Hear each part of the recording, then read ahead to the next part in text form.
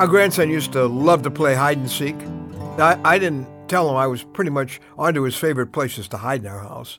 But he figured out the best places to become totally invisible when I'm looking for him, yeah. But being invisible isn't always fun, you know.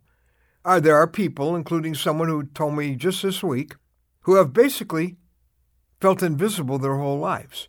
Oh, yeah, you can feel invisible in your family, at school, where you work, even in your marriage.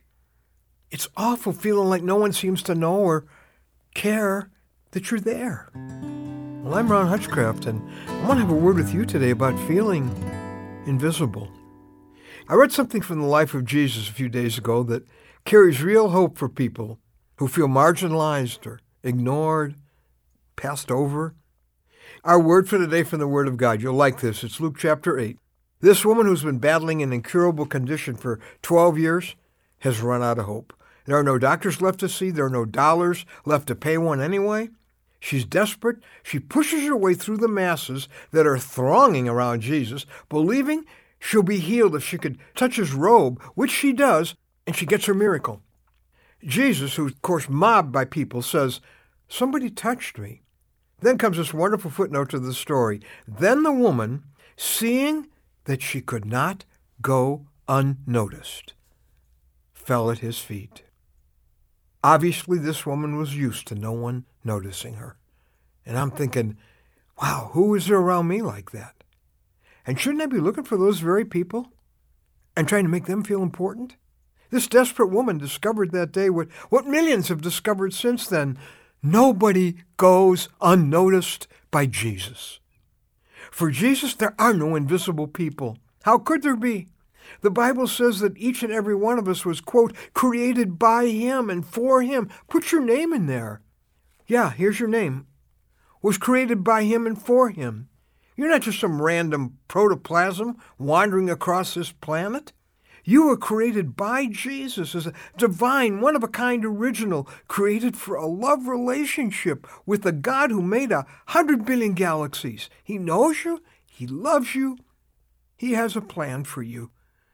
All those people who have overlooked you, made you feel so small, they don't know who you are. In the words of the Bible, you are God's workmanship, but that's only the beginning. Jesus thinks you're so valuable that you were worth dying for. He was nailed to a cross to pay for every wrong thing you've ever done. Why? Because he does not want to lose you. So he died to make it possible for the sins of a lifetime to be erased from God's book, because he wants you with him forever.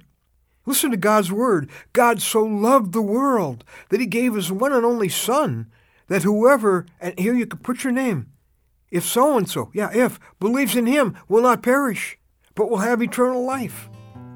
He became the ultimate victim, so you'd never have to live like a victim again. Because no matter how you're treated, you know you're loved and cared for by the God who runs it all. When you open up to his love, you can spend the rest of your life handing out his love to a world of invisible people.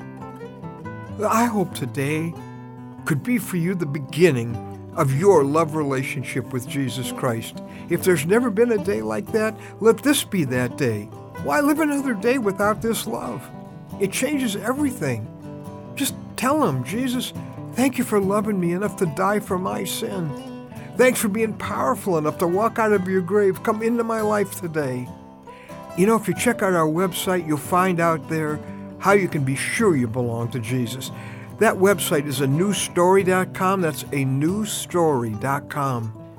You're not unnoticed. You're not invisible. Jesus never stops thinking of you, especially when he looks at those nail prints in his hand.